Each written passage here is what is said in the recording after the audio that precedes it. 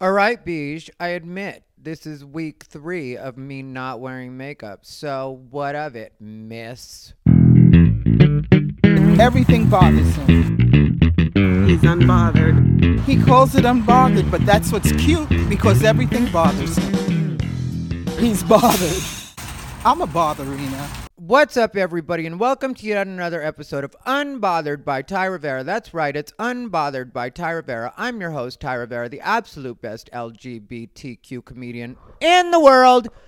In case anybody is wondering, my co-host Snoopy Bijou has started to refuse to eat Whimsy's alligators. I don't know why she has started to refuse to eat Whimsy's alligators, but that's what it is. That's what is happening here at Casa de Bijou. And if you didn't know, Bijou runs the show around here, so I don't really have much to say about it. It's just kind of, she does what she does. Carla's Homemade Salsa, still in love with Carla's Homemade Salsa, been leaning on it more than ever. If you guys didn't know, I have been really good about my diet lately if you haven't been following me on Instagram. If you don't follow me on Instagram, well, that's your problem. But it's at official Ty Rivera is what it is on Instagram. If you decide you want to follow, if you decide you don't want to follow, that's on you. Like I said, I'm not trying to force you guys to do anything.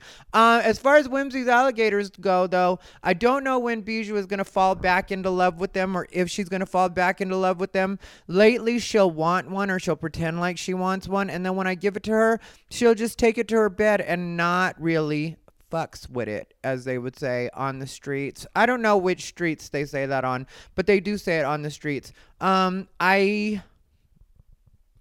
will tell you guys this. I have really started to think about what all has been going on in my life lately. And if you guys didn't know what my regular strategy is for the people that aren't the most familiar with Unbothered by Ty Rivera or the way that Ty Rivera works, talking about myself in the third person, for maximum douchebaggery. But if you guys didn't know the way that it works, what happens is I will often be very reflective about the things that actually happen in my life. And I try to take signs as signs from God because I feel like everything that happens because God chose it to happen. And so even when I have these run-ins with people that I don't think are the best for me in the end, I feel like they're all tools of our Lord. And this isn't going to be like a religious heavy. So if you're worried about that, well, if you're worried about it, tune out. Nobody's making you watch this right now. But if you're a friend of mine and you're like, I hope he doesn't go all gaudy on us, I'm not going to at all. I just, every once in a while, let you guys know the way that I think about things so that everybody has a better understanding of where I'm at. And like, I've realized more and more that I waste time hanging out with people that I really shouldn't necessarily be hanging out with or paying attention to, because a lot of people don't take things seriously. And I know that I will come off as a good times gal every once in a while. If you're following me on Facebook lately, you know I've been messing around with a lot of guys, but it's Pride Month, and I feel like it's my responsibility as a gay man to be as promiscuous as possible during the month of June, because what else would I do to celebrate Pride? There aren't actual Pride events happening in Las Vegas right now. Well, there was one in Henderson, but from what I heard or read online, that was quite a debacle. So I'm not really sure what's going on with that. Then I have a friend that's been putting on some events, and I have a friend that's about to buy a bar, Kitty Litter. Well, I don't know if I'm really supposed to talk about it or not. Anyway, Kitty Litter is in the process of possibly buying a bar, and I don't know if you guys remember her. She's one of the performers that performed on Laughed Out. She's a drag queen that's been on the Vegas scene forever. I want to say 20 years or so she's been on the Vegas scene, and we became friends. I don't remember exactly how that friendship developed. All I know is that at some point we became friends, and then I had her do the Laughed Out Comedy Festival, and she had a lot of fun doing it, and then she started to pursue stand-up at least a little bit. But anyway, so what's happening lately is I just realized that a lot of people aren't very serious about the things that they say they're serious about. And when it comes to me, Like, if you can't tell by the way that I work out, or by the way that I'll go on my YouTube sprees every once in a while, or by the way that I watch my diet, or by the way that I do stand up, like when I decide to do something, I fully commit to it. And that's the only way that things work out for me, is because I do fully commit to things. And so sometimes people will think that I'm a little bit crazy because of the way that I'll watch my diet, or because I'll miss a lot of events because I'm at the gym instead of hanging out with friends. But for me, that's the only way to do things, because otherwise, why am I wasting time? Like, I'm not getting any younger, so when it comes to the things I want to do with my body, I feel like now is the time to work. But I also don't subscribe to the way that a lot of people think, where a lot of people are like, oh, I'm over 30, so I can't do this, or my metabolism has slowed down to this point. All of that stuff I don't believe in. And that's the reason, like I told you guys, that I don't talk about my age all the time. Because once you start talking about your age, people will start telling you the way that your body's supposed to react to certain things. And in a lot of cases, those people are wrong. You know, my body is great right now, and it responds to everything that I do. When it comes to the diet, when it comes to the working out, it really does respond well and quickly to the things that I do. So I refuse to buy into the fact that because age is supposed to be a factor, and one of the most important factors when it comes to a lot of these things, that suddenly now I'm not capable of doing certain things, or my body isn't capable of doing certain things. And it's the same with stand-up. A lot of people will say that they're serious about doing stand-up and they really want to do it, and then when it comes down to it, they really don't, because stand-up is a thankless job in a lot of ways. And I've told you guys before, but I'll repeat it, the trajectory of stand-up really is, you start off, you spend money. You do not make money at the beginning of doing stand-up comedy. It's not like a regular job where you go in, you get hired, and now you're starting to make money. That's not the way stand-up works. Initially, it's all investment. It's all you putting your money into showing up at open mics. Some open mics you have to pay for. A lot of the ones here in Vegas, I'll say that on the good side, you don't have to pay for them. But then in a lot of cases, you will end up paying for it in the way that you'll be hungry when you're out, so you need to eat. Then some people like to drink at the mics. And so you will actually spend money when you're first starting to do stand-up. Then after you go on the road, you'll continue to lose money on the road at the beginning, unless you're some kind of YouTube sensation or social media famous type thing, influencer. You know, then you can make money if you build your own following before anything actually really pops off for you in the stand-up way. But most people, that's not the reality of what's going to happen. So people will lose money when they first go on the road.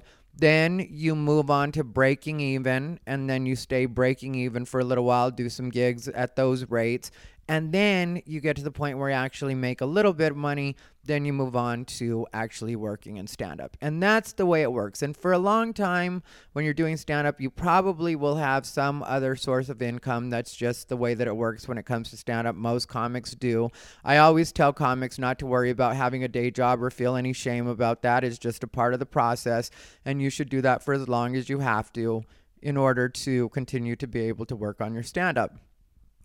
So when it comes to people committing to stand-up, that's not always the easiest thing to do. And you'll get these people that'll be in for 4 or 5 years, sometimes even as long as 10 years, and then they just realize, oh, this doesn't actually go anywhere. Or this is taking forever for me to get to where I want to get to with it. And I'm not all of a sudden famous. I don't suddenly have the networks hitting me up about sitcoms. And that's the way stand-up works. Sometimes people will try to talk reckless about me when it comes to stand-up, but if you look at the way my stand-up career has worked out, technically I've had very good results. And people will bring up, like, you know, why aren't you bigger? Well, I had several chances to sell out, and I chose not to, because the original way that I was asked to sell out was to not mention that I was gay. This was when I first started in 2003. I was asked to not mention that I was gay, and told that I would do better if I didn't mention that, because gay wasn't very popular at the time, or at least not as mainstream popular as it is now. And we certainly didn't have the level of support that we do now when it comes to mainstream corporations in general, social media, all of that stuff. And so people had told me that I should not mention that I was gay. And I was like, well, that's not really an option because in my stand-up, I talk about my life. So what am I going to do? Talk about my girlfriend? Talk about my wife? I don't have a girlfriend. I don't have a wife. I'm a gay man. So I chose not to do that. Then there was a point where I was told that I wasn't gay enough because I don't subscribe or play to the stereotypes. I don't even fit the stereotypes, in that when you talk to me, I'm not that yes queen and girl this and girl that. And this mic is bothering me the way it's. Let me adjust that. Okay, that looks a little better. Anyway, so then I was kind of asked to gay it up, and I've told that story before about when I went in for a general meeting at E! Entertainment Television, and they were disappointed because I told them that I didn't really care about fashion and I wasn't a stereotypical gay, and they got very disinterested very quickly. So that's something that happened. Then there was the point where people, because I had voted for Donald Trump, wanted me to go like the hardcore right-wing gay, but that wasn't true to the person that I am either, because when you go that way, then you have to agree with everything that the right says, and I don't necessarily agree with everything that the right says. Technically, I tend to be more in the middle, which bothers some people because people want me to commit one way or the other, but my thinking is always changing, and I'm not going to pretend that I feel a particular way about everything when I don't necessarily feel that way. In a lot of cases, when it comes to me, I can see both sides of a lot of different situations because I am an LGBT person of color. And so sometimes when people on the left say certain things, I'm like, yeah, there is some truth to that. And then sometimes people on the right will say certain things, and I'm like, yeah, well, I can definitely see that too. So what am I supposed to do? Just pick one side and constantly go with that side just because that's what I'm told I'm supposed to do, and that's where I'm making my money. So I chose not to sell out in that way either. And so now I'm very happy with the way that things have progressed for me when it comes to stand-up, because I'm not necessarily beholden to the gay community in the way that I don't have to say everything they want me to say either. I don't want to ever be in that position where I have to constantly say things that I'm quote unquote supposed to say and take stances that aren't necessarily true to the person that I am. So if things take a little bit longer or continue to take a little bit longer because of that, that's not something that concerns me. The fact of the matter is I go on the road probably more than I want to in a lot of cases. And that's why I was really excited about the residency. The residency did fall through. There aren't a lot of, there's no salacious story there. What happened was the Thunderbird still controls the room that I perform in. My deal was with Chanclas. Chanclas had come to agreement with me. And then the Thunderbird told them that they might want to charge more for the room than they were charging Chanclas originally. Because remember, it was a situation where me and Ralph had put up the money for the room. And then when Chanclas decided that they were interested in my show, because they were impressed with what I did and the amount of people that came out to my show. So thank you to everybody that showed up to the shows, because you really did help me in that way. And I didn't know that Chanclas was going to want to talk to me after that. I thought, okay, I'm just going to do these shows and bang this weekend out like I'm supposed to and have the best results I can possibly have, and do my taping and be able to make good on the things I told people when it came to the streaming. I wasn't able to do the streaming like I've already discussed, but I did go ahead and put out the link for everybody to see that. If they had paid for the streaming, they could see one of the shows. And I chose one of the shows that wasn't necessarily the cleanest. And when I say the cleanest, I was getting heckled and I was dealing with that. And there were so many things that were in my head during that particular show, that I thought that was a more accurate representation of an actual show than, say, the Friday early show. Because I chose the Saturday early show because that was a pretty rowdy show. If you didn't see the link, then you don't know, but it was pretty rowdy. And so I chose that one instead of the Friday early show, because I was like, yeah, this one went pretty much according to plan, but that's not what I wanted to show people. I wanted to show people what the live experience was like. We didn't get the sound quite right when it came to miking the audience, so it sounded lower than I wanted to sound as far as the audience went. But if you were there that night, you know it was a great performance. It was a great show. There were great reactions from the audience, but I had so much going on in my head, because that's one thing that happens when you not only perform in the show, but you produce it as well, and you're in charge of everything. Then you have a lot on your mind, because there are so many moving parts, even doing 4 shows over the weekend. So Chanclas was impressed, and they wanted to talk to me about possibly doing something more on the regular, and we had come to a full agreement. This time I didn't jump the gun in any way. It's just the agreement got changed from Thunderbird to Chanclas, and so we weren't actually able to do the shows. But it was very amicable, and there wasn't any kind of argument or anything like that. It was just kind of like, this is the reality of it. And I was, of course, I do understand business, so I'm not going to get mad at people or act like there's something to be angry about, when it's just, in some cases, circumstances that are beyond the control of any of the people that are involved with the actual show, which in this case would be me and Chanclas.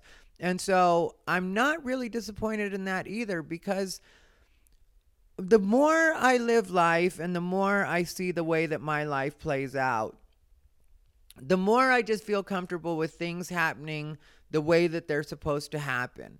It's like that saying, and not to go back to God again, but we're going to go back to God again. All right? God plays a big part in my life, and that's just something people have to come to terms with. And I know that people don't usually associate gays with thinking about God, but I'm a person that's relied on God probably more than most people do. And I've prayed since I was a young kid, and it's just, God's always been a part of my life.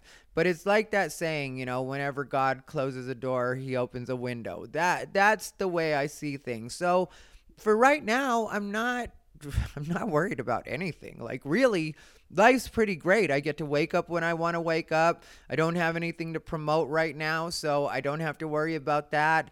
There's nothing, I can fully concentrate on what I'm doing with my body right now. Me and Bijou are having a good time. We're not hurting for anything. Things are going well. So even though some people would see that as like, oh, this must be such a strike to you, it's kind of like, no, not really. It's just, life is life, and I've learned to roll with things, and I'm very comfortable with what's happening right now, because I realize that there are certain things I need to concentrate on, like writing and like actually making sure that my set's as tight as I want it to be, because I had talked about this before, and I had a deal with a label, actually a big label, a really well-known label, that wanted to record my album back when the shutdown first started. I think we were supposed to do it April 5th and 6th, or April 4th and 5th, whatever that Friday and Saturday was of that, that week in April of 2020. But we didn't end up getting to do it, because obviously the shutdown happened mid to late March. I think March 17th was when everything really shut down. March 16th, March 17th, right around there. So 1 month before, and I wasn't able to record my album. Well, I hit up that label a little bit into the shutdown and was just like, can we possibly dissolve my contract, or, just go ahead and put my contract to the side? Thankfully, they were very good about that, and they were very accommodating with me, and they were like, yeah, sure. And I was like, yeah, maybe we'll do something in the future. But I don't know if that's what I want to do either. But the fact is, that offer is still on the table, and I know if I want to do it, I can hit them up and do it. Then there was a second company that hit me up, a second label that hit me up, because they want me to do a clean album, which is something that I might be open to, but that offer is still on the table too. So I feel like anytime I want to do something, I can actually do it. And I don't know that a lot of people that are in my same industry, especially in this particular city, understand that this is the way my life works. If you hear shuffling in the background, that's Bijou throwing her bed around inside her house, which I don't know why she's doing that, but she's pretty free to do whatever she wants. This little dog really runs the show around here. There's certain aspects that I run the show in, when I say certain aspects, I mean little to nothing, because this is more Bijou's house than my house. I've always said that. People don't understand it, but the thing is, Bijou spends more time here than I do. When I'm out going to the gym, hooking up with guys, doing comedy, stuff like that, Bijou is holding down the fort. So I'm not going to come in here and be like, Bijou, this is what we're going to do. Every once in a while, I'll do a Bijou, this is what we're going to do. Like when it comes to her toys that are everywhere right now, ugh, that's a problem we always have. But then also, I was talking to a friend about that. When I lived alone and I didn't have Bijou, which was forever ago now, I've had Bijou for 7.5 years, 8 years. 8 years now. We just passed 8 years. And when I lived alone and I didn't have Bijou, that was the one thing I didn't like about living alone, because I didn't mind living alone. I don't get lonely the same way a lot of people do. I personally have always had people want to hang out with me, to my detriment, because I can't help it. I'm just fun to be around. And so ever since I was young, people were always wanting to hang out with me. And I remember that I would sometimes hide and tell my mom to answer the door, or ask my mom to answer the phone and say that I wasn't there. Like, that was when I was young, because people have always liked hanging out with me, and I've always been a little bit less of a fan of people. And when it comes to even the phone, I hate talking on the phone. I'll do it every once in a while. My best friend, the East Coast bestie, Renee, she gets me on the phone probably once a week. And when I say she gets me on the phone, it's not one-sided like that. I will call Renee too. Renee is somebody I truly do enjoy talking to. And I don't know why I developed this friendship with Renee where I just like her so much, but I really do love Renee, even though she gets on my nerves and she knows it, but I get on her nerves too, and I know it. So it is what it is. And when that happens, we'll take a quick break and we'll just be like, all right, let's put this on ice for a minute. And neither of us says it. It just happens for a little while. But, it's like everything for me is really good. And I like what I was saying about the people in my industry, especially in this particular city, is they have this idea of me that if I'm not doing things, that means things have gone stagnant. And it's like, no, sometimes you just need to collect yourself and really think about what it is you want to do when you have so many options. Like, I could be on the road all the time if I wanted to. But like I said, I'm already on the road sometimes more than I want to be. Like, if you paid attention to the last 2.5 months now, there was a month and a half in there where it was pretty solid. Every weekend I was somewhere. And then last week I had planned to kind of take the week off, and then I ended up getting hit up by Ron to do that show at the Brewery Comedy Tour, and I had done that with Fugs, which was in Lake Havasu, and that was really fun. I took Claire Hawley and Ryan Barassa with me on that one, and then I had Ryan Barassa because I got hit up last minute to do the Brewery Comedy Tour show. That was one of the winery shows that was at Vegas Valley Winery, and I hadn't been there in a couple of years, but I'm very familiar with that room, and I like the staff there. So I was quick to say yes, that I would do it, and so I had Ryan do that with me. But I always have a lot of options, and I don't think, because a lot of people aren't really familiar with that being their reality, because the truth is a lot of people aren't as talented as I am. So as much as people like to talk shit about me, and there was one situation where this person that I said wasn't funny not too long ago, like, said that I wasn't funny. And it's like, well, you don't even understand how funny works, because the thing is, I say that you're not funny because audiences don't really laugh at your stuff. You say that you think I'm not funny because you think that I insulted you, and now that's your way of getting back at me, is saying that I'm not funny. But audiences don't agree with you, and that's why I can work anytime I want to work. I could set up something right now if I wanted to, my own thing. And so it's not really the reality for a lot of these people. So I get it when they don't get it, because it's like, yeah, this will never be your reality. My personal situation right now will never be your personal situation. And as much as people like to make it seem like I burnt bridges, really the only bridges that I burnt, which I've already told you guys, these aren't bridges. They don't matter, these people. But really, when it comes to actual industry and people that are in the business of show business and stand-up in particular, I have great relationships with those people. So I haven't burnt any bridges. Technically, they laugh at a lot of the stuff that I do because they're just like, you're always handing somebody's ass to them. And it's like, that's not even my intention. It's not like I want to hand people's asses to them. It's not like I want to be getting in arguments with people. It's just, if you look at the things that I've gotten into it with people over, they've been valid reasons. Like, there's nothing worse or nothing more frowned upon in our industry when it comes to comedians than comedians stealing other comedians' jokes. So when I brought that up and people acted like that was drama, it's like, I don't think you know what drama is. When somebody backs out on a deal that you are both potentially going to be on the hook for a lot of money for, that again is something that, of course, that you would bring up and something that would bother you. And yeah, I didn't talk about it right away because I was just going to let it go. But I saw that person online doing a Facebook Live where they were making it seem like, I'm just going to tell you guys the truth about what happened. And they weren't being honest about the way that things went down. And that really did bother me. And I know I need to stop looking for truth from a lot of these people because a lot of people aren't ready to do that for themselves. Like me, even when because I'm always completely on my side because I know that in the moment that I'm always making the right decision for that moment. Because I see all of the factors that are around me and I will try to adjust myself to make sure that everything goes the way it's supposed to go. So I'm not a person that at all doesn't learn from my mistakes or learn from what it is I'm doing, but I always feel like I'm making the right decision for in that moment. But then afterwards I'll think and I'll kind of retrace my steps.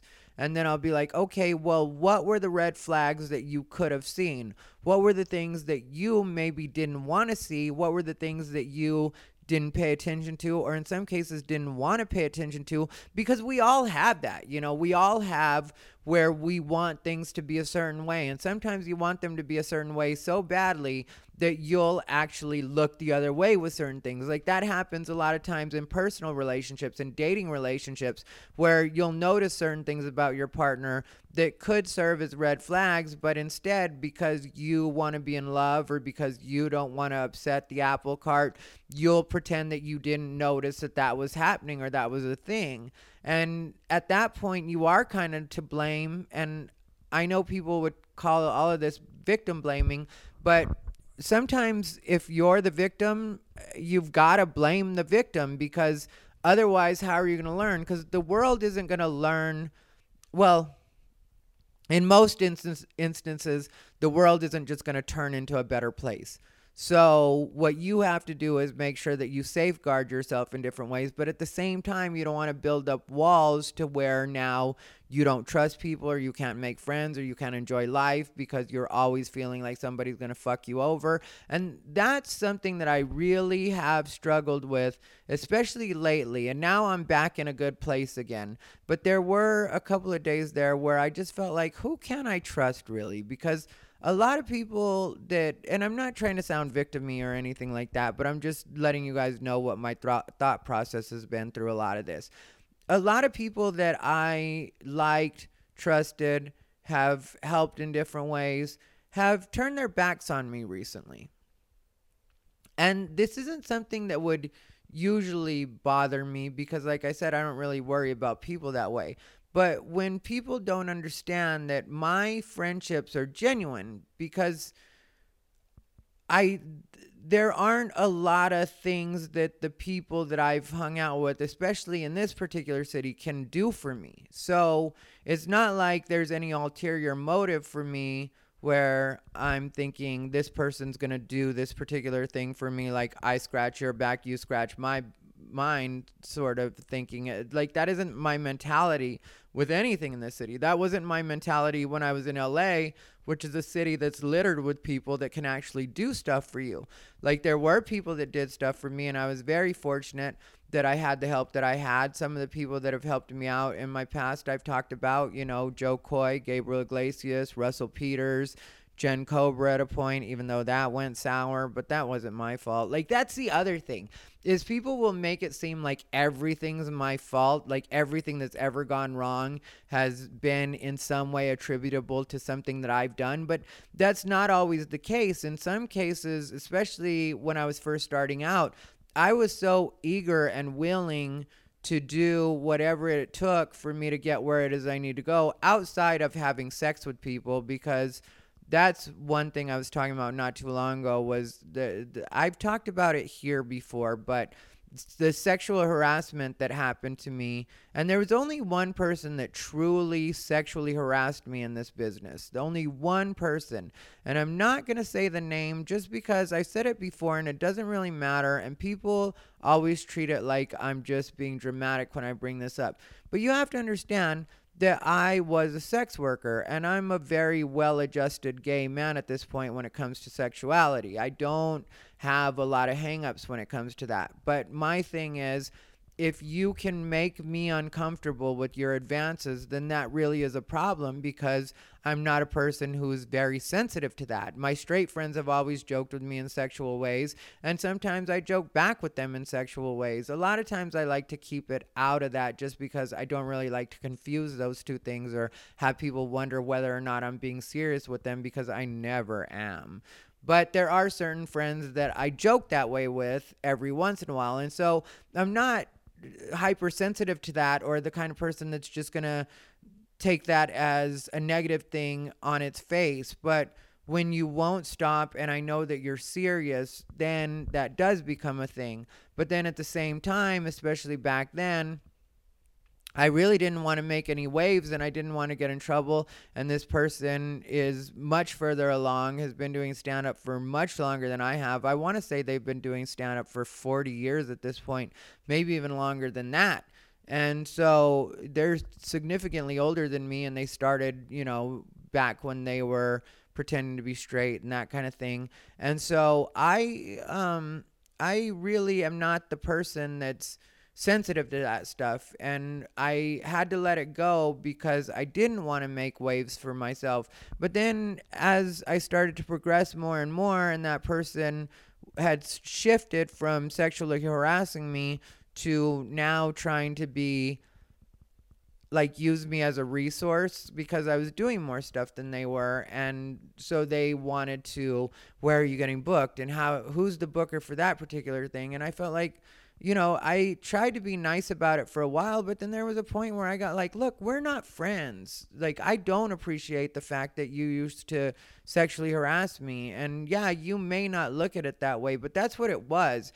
And it made certain experiences that were supposed to be good experiences, it's supposed to be highlights to my career, especially in the beginning, it made them absolutely miserable. This person was a part of the first taping I ever did, which was for One Night Stand-Up Logo Network. And during that taping, I kept disappearing. And the reason I kept disappearing was because that person was harassing me the entire day. So I just kept hiding from them because it was such a miserable experience. And like I said, I couldn't tell anybody because I didn't want to get in trouble, and I didn't want to be considered a headache on the set of the first, real stand-up performance that I was ever doing. So I just kept it to myself. But then, you keep things to yourself and they fester, and then eventually they bother you. And I know that instances like that are what led me to being the person that I am when it comes to the fact that I will call out a problem in a lot of cases as soon as it's happening, because I feel like that's the best time for me personally to call it out. When people choose not to do that, I get it, but at the same time, I feel like they're leaving a lot of people out there and exposed that may be weaker than they are, or maybe not as well equipped to deal with that on their own. There's other people that were sexually harassed by the same person, other comics that were new and gay around the same time I was, or, not around the same time I was, especially in the beginning, because I did kind of pioneer that, especially in the city of LA. But never get credit for that because people don't like that I voted for Donald Trump. And that's one thing that gets on my nerves sometimes, is people will conflate the two and be like, well, you couldn't have been that groundbreaking and gay because you ended up supporting Donald Trump. No, you could be both. And I know, because I was both. I am both. Like, that's just what it is. Like, even now, I help out the gay community a lot. That's why I don't feel like I owe them anything, because I've done more for the gay community than the gay community has done for me. And that's just a matter of fact. Yeah, I'm gay and I'm out. So I guess you could say the gay community has offered me gay bars. The gay community has definitely made its own strides in different ways, but as far as the road that I've been the trailblazer on, I've helped out a lot of young LGBT, and not just gay. When I say LGBT, I mean all the way across the board, even with Laughed Out. Like, that was the first ever queer comedy festival in all of Nevada. That was the first one in history. I was the creator. I was the person who came from my brain. And so, like, that's how Laughed Out Comedy Festival actually started. So I don't feel like, I owe a lot of people, but then when it comes to the people that chose not to speak up, that does bother me sometimes, because I'm like, you guys have all seen me getting fried and getting treated like I'm just being dramatic and getting told that the sexual harassment didn't happen. But then privately, you all will admit that you went through the same thing with the same person and that they were relentless with you as well. Except for you don't want to talk about it because you don't want to make waves, and I get it. But then when I see you acting like activist on other levels, I'm like, no, when you had a chance to speak up, when you have your personal experience that you went through that was the same as mine, and you saw somebody getting crucified for it, you chose to say nothing about it. So I can't really take you seriously as any kind of revolutionary or as any kind of activist, because when you had a chance to actually do that, you didn't do it for two reasons. One, because you didn't want to make waves, and two, because I was not the most popular with the LGBT movement at that particular time. And some of the things the LGBT movement has gotten mad at me about, or the activists in the LGBT movement have gotten mad at me about, were just me expressing a different side of being gay. But how could you not think that I would express a different side of being gay? I came up in gay being young, gay, and Latino, and a lot of them came up in gay being young, gay, and white. And in some cases, a lot of them didn't even go through the young part, because when I came out at 17 years old, 16 years old, at those times, that was like very young. Like, now you have kids coming out at 9 years old, 5 years old, you hear about, which I don't question that at all. I know some people get like, well, how can a kid know at 5 years old that they're gay? Well, the same way that a lot of you knew that you were straight at 5 years old. Like, yeah, maybe you didn't know you wanted to, have sex with little girls or little boys, whatever it was that you were attracted to. I don't know who all's listening right now, but like when you were a young kid, you knew that something felt right, like for what you were attracted to. Well, it's the same with being gay, except for we were told that we were wrong during that time. So when you were a young kid and you developed crushes on the opposite sex, that's when a lot of us gay people were developing crushes on people that were of the same sex. And so that's why I don't find it all hard to believe that young kids know that they're gay, because you just know what you're attracted to or what makes you feel something. And yeah, you haven't gone through puberty yet, so it's not, like I said, it's not sexual feelings, but you're just like, oh yeah, that's what I like. That's what makes me feel safe. That's what makes me feel comfortable. That's what makes me feel the little butterflies that you get when you're young. And so I don't question people on that. When it comes to trans, I've been very clear about where I'm at with that, even though people don't always understand that. And I'm going to do a video about the Miss Nevada USA being a trans woman. In case you guys didn't hear, Sunday night, the latest Miss Nevada USA was crowned, and it's the first time in history that a trans woman has ever been crowned Miss USA, for a particular state. And I think it couldn't be more perfect and more on brand that it was Nevada. But we'll talk about that, like I said, in a video probably put out on Thursday. I'll probably put that video out because I think it is important to talk about. But when it comes to, kids getting life-changing operations and starting to take hormone blockers and stuff like that, I think that could be held off on. And I know that that's for some people still a controversial stance, but to me it's really not. To me, I feel like if your child wants to or says that they identify as the opposite sex, or they feel like, maybe gender dysphoria is a thing for them, then definitely take them to a therapist, and not a therapist to fix them, but so that they can talk that out and, see if that's actually what's going on for them, and have a place to voice that with somebody that's more experienced than maybe you are as a parent, because this is your first time dealing with it as a parent when it comes to these counselors and psychiatrists, psychologists. Maybe they have a little bit more experience with that. Well, in a lot of cases, if you go to one that specializes in that, they do have more experience in that. So it's just a place for the kid to go and go ahead and talk this out. And like I said, not at all to fix them, not at all to change them, just somebody to help them sort it out. And I feel like a good parent, even though they won't allow for surgeries and hormone blockers, will allow their child to express themselves the way that they want to. So if your child wants to dress in women's clothes or dress in men's clothes, depending on what they are, the opposite, what it is they feel is the most authentic expression of what they are, I think that there's nothing wrong with that, because if it does turn out to be a phase, that's just getting rid of those clothes, and in some cases keeping those clothes, because boys and girls can wear the same clothes. Like, I will sometimes wear a shirt, a blouse that was actually intended for a woman, but it just happens to fit my body perfectly. And I'm like, I don't really subscribe to gender in that way, where I feel like, well, because you wore a girl shirt, now that means you want to be a girl.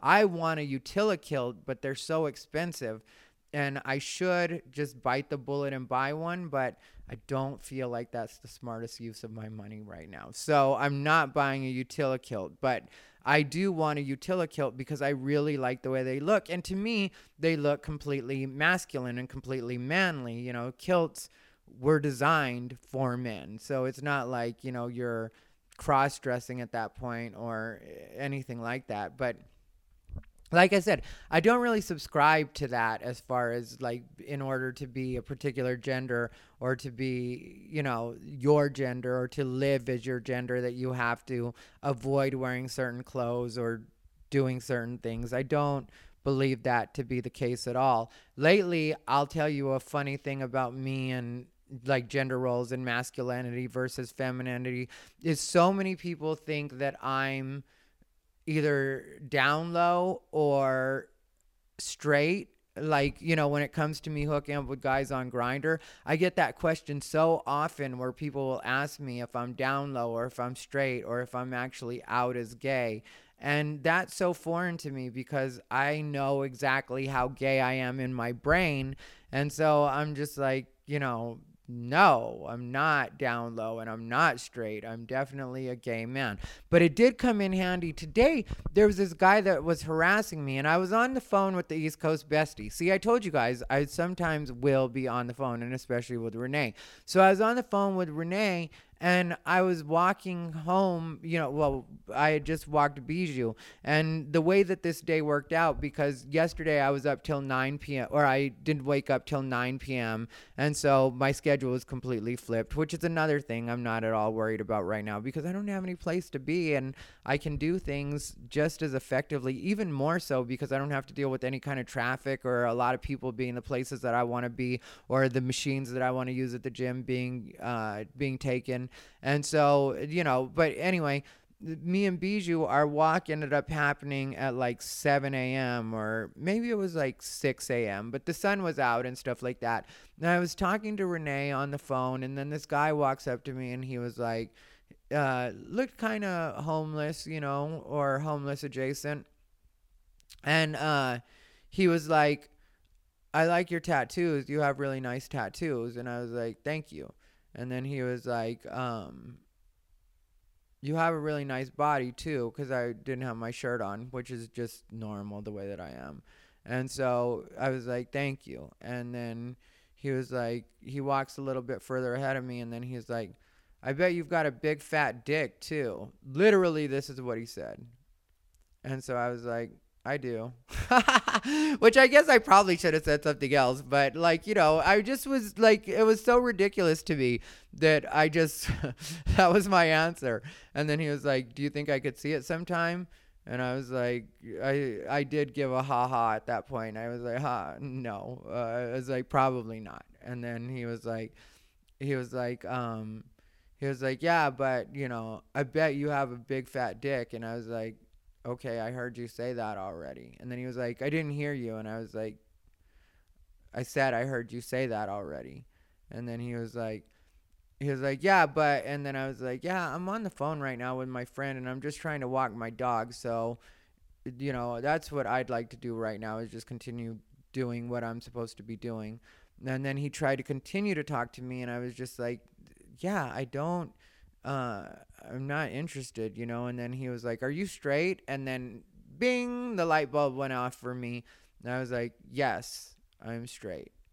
And then he was like, oh, okay, I'm sorry, no disrespect. And I was like, don't worry about it. But I just kept walking at that point.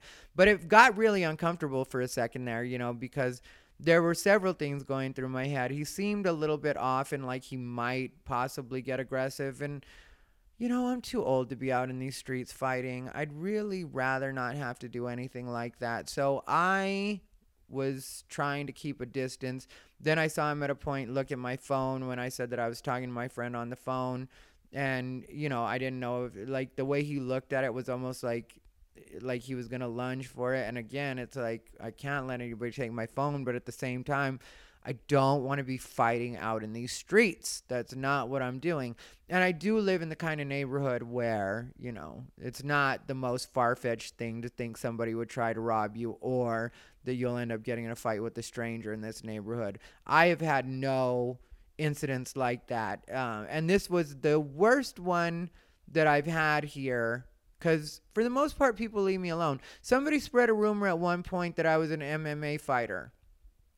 I guess because I always walk around shirtless and I have a lot of tattoos. But that was something that happened a while back. And so there was this one particular corner where these people hang out. And they're cool and everything like that. But one time I was walking Bijou and this guy was like, hey, man, when's your next fight? And then I just like smiled. And I kept walking, me and Bish kept walking. Because, like, that's not a bad question or whatever, and I don't mind. I often get mistaken for a boxer. Like, that's been happening to me since I was in LA because I have the lean build. And, like, the way that I am, I get mistaken for a boxer. So, when I was in LA, that would happen all the time. But this was the first time somebody just outright just asked me when my next fight was. And I just smiled and, like I said, kept walking with Bijou. And then right after the guy asked me, then the lady next to him was like, he's a fighter? And then the guy like, yeah, he's a fighter. And then she was like, where does he fight? And then the guy's like, MMA, he's UFC. And then I was just like in my head, because, I had already walked past them and I had Bijou and just like, I was smiling. And in my head, I was like, well, in this neighborhood, that's not the worst thing to have people think because then people don't mess with you. And so, I'm pretty used to like that reputation in this neighborhood and I don't do anything to dissuade it. If you think I'm an MMA fighter, UFC fighter, that's what I am in your head and that's what I'll be. And so, but yeah, I don't have a lot of problems in this neighborhood. I only had one incident that was weird when I was living in the MacArthur Park area. And sometime I'll probably end up making a joke out of that story or at least talking about it in some public forum.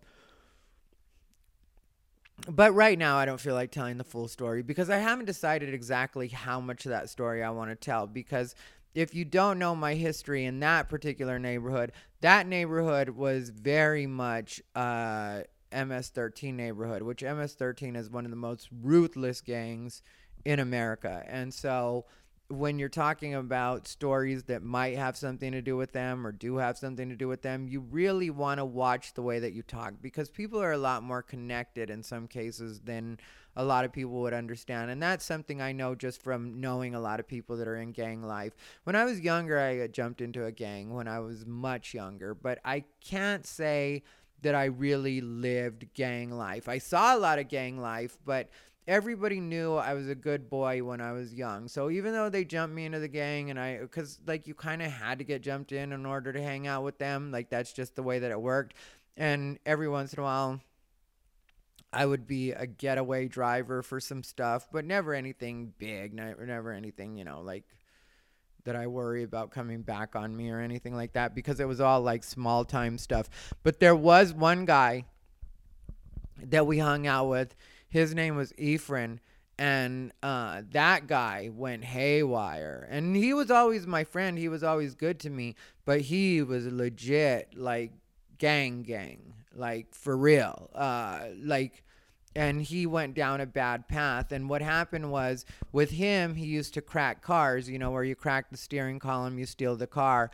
And when I was young, I'd be the, like, driver, because, like, he'd steal the car, and then he'd drive it out to the river bottom, and then we'd follow him out to the river bottom, and he'd strip everything off the car that was worth anything. And I know this isn't a good part of my life, but it's just what happened, the reality of my being young and Mexican in Phoenix.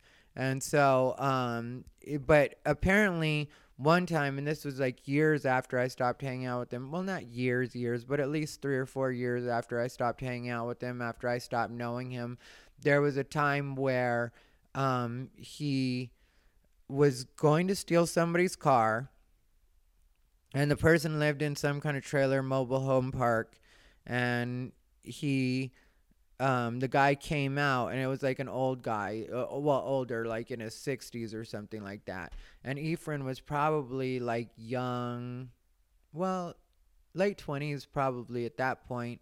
And what happened was, Ephraim was a big guy, and he was a pretty ruthless guy. I'd seen him get in a couple fights before, and he was nobody to mess with in that way. But like I said, he was always my friend, super nice to me, technically very protective of me was what he was. Like a lot of the guys were, a lot of them, like I said, they knew I was a good boy. They knew I probably wasn't going to be on the streets forever, and they treated me accordingly. They were very protective and very nice to me. And Ephraim, I'm not throwing him at all under the bus in this situation. It's just the reality of the story, And so the guy apparently had club foot, the guy. So if you guys don't know, that's when one leg is shorter than the other, and they wear the big boot. They have the one platform.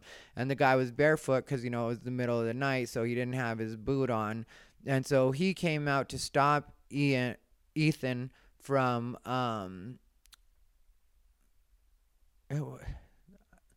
why do I keep saying Ethan? It's Ephraim was his name. And so, because we used to call him Big Ephie. And so he came out to stop Ephraim from stealing his car. He was barefoot, so he didn't have his boot. So one leg was truly shorter than the other at that moment. And Ephraim apparently beat the shit out of this guy and ran him over with his own car.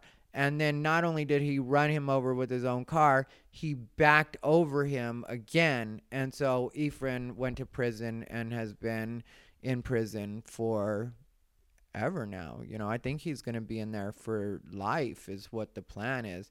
Turned out that guy used to write like op-eds for the Arizona Republic, which is the, major newspaper in Phoenix. I think that's the only one, is the Arizona Republic is the major newspaper.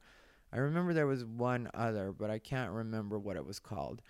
But yeah, so that's, kind of like a little bit of what I know with gang life. Oh, and then there was this one part. Well, there were a lot of different situations that maybe one day I'll put it all in a book, But I saw a guy get cracked in his head with a bat one time. That was my friend. And then he couldn't sleep because, he wasn't allowed to fall asleep because he had a head injury. But he had just been released from prison right before that. And so he, was on parole. And so he couldn't go to the hospital and get medical treatment. So that was kind of a scary situation because, I used to do a joke about him where he was at a party and he wanted to fight somebody, and he was like, and we were like, why do you want to fight him? His name was Ruben. And it was like, why do you want to fight him, Ruben? And he was like, because that puto smiled at me, eh? And I was like, we're at a party.